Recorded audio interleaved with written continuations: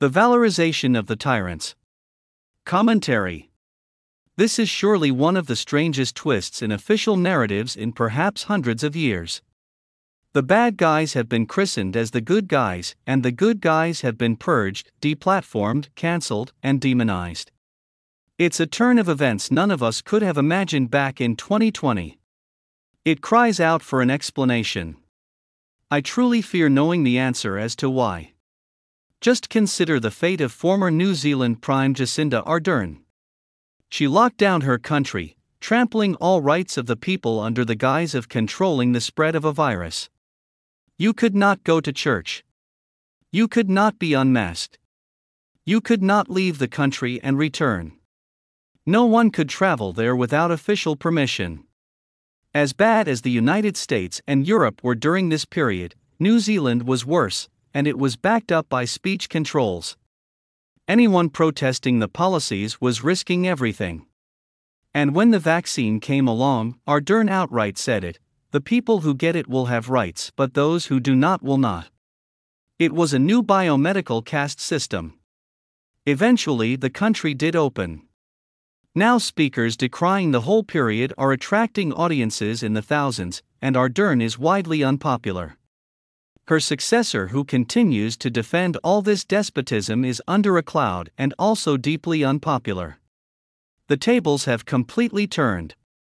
Of course, the virus came anyway, as it must, so the junta that did this has turned their attention to climate change, the defense of censorship, and the escalation of the Russia-Ukraine war. 5 years ago, anyone would have supposed that a leader that acted this way would live in shame. I certainly assumed so. My supposition is that Ardern had made horrific misjudgments and would be widely decried as a confused tyrant. She would live out her days in disrepute, surely. The opposite has happened. She is now the subject of celebratory biographies. She is lauded by mainstream media. She addressed the United Nations last year in a speech that was an open call for a new global censorship regime. True, the fact-checkers disagree with this interpretation. Instead, she was merely calling out the weaponization of free speech societies and platforms by misinformation agents. In any case, in my imagination, I could not have dreamed up a specimen of error and tyranny more deserving of devaluing than Jacinda Ardern. Everything she did during the COVID era flies in the face of values that the West has held for almost 1,000 years, since the Magna Carta. But I was wrong. Completely. I underestimated just how broken the world is. Instead of being disgraced, she is enjoying not one but 2 fellowships at Harvard University, where she enjoys massive prestige and adoration by faculty, staff, and students. To me, this seems like the Twilight Zone, an ending to the story that I could not have imagined. Are we supposed to be against segregation, house arrest, forced medical treatments, locking people in nations, and censorship? I thought at least we would agree on that much. Apparently not. Apparently, it is the opposite.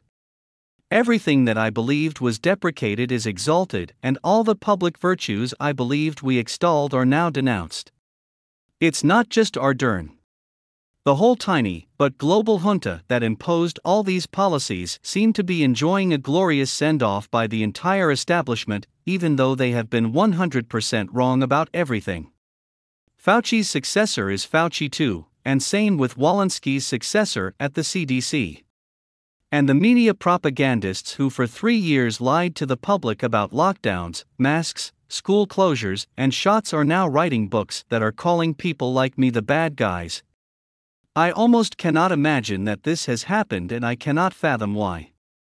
As another example, the New York Times op-ed page has carried an amazing and very long article by Yoel Roth, the former chief censor of Twitter 1.0, before he was summarily fired by Elon Musk.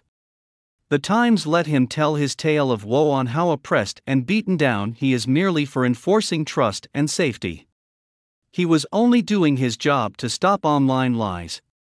The Twitter files revealed that the company was obeying government priorities and blocking and throttling content that took issue with COVID policies, questions surrounding election integrity, and vaccine effectiveness. Roth, in cooperation with federal agencies, set himself up as the arbiter of truth, and arguably distorted information flows based on his personal bias. Like Ardern, I might have expected that he would retire from public life and deploy his considerable communication for a small company somewhere. But I was wrong again. Instead, he holds a coveted position at the University of Pennsylvania and the Carnegie Endowment for International Peace. For that matter, Anthony Fauci himself is enjoying a comfy sinecure at Georgetown University. This is not just about how high-end academia has become a haven for woke politics, censorship, and wildly pro-statist thinking across the board. That battle seems to have been won by the bad guys perhaps 2 decades ago. The problem is much larger. It has to do with the entire academic, corporate, political, and deep state establishment that was heavily involved in imposing a despotic turn for the entire globe. They are right now in the business of protecting their own, trolling the rest of us by granting awards and honors to the absolute worst offenders of core Western values. It's like the world has been turned upside down.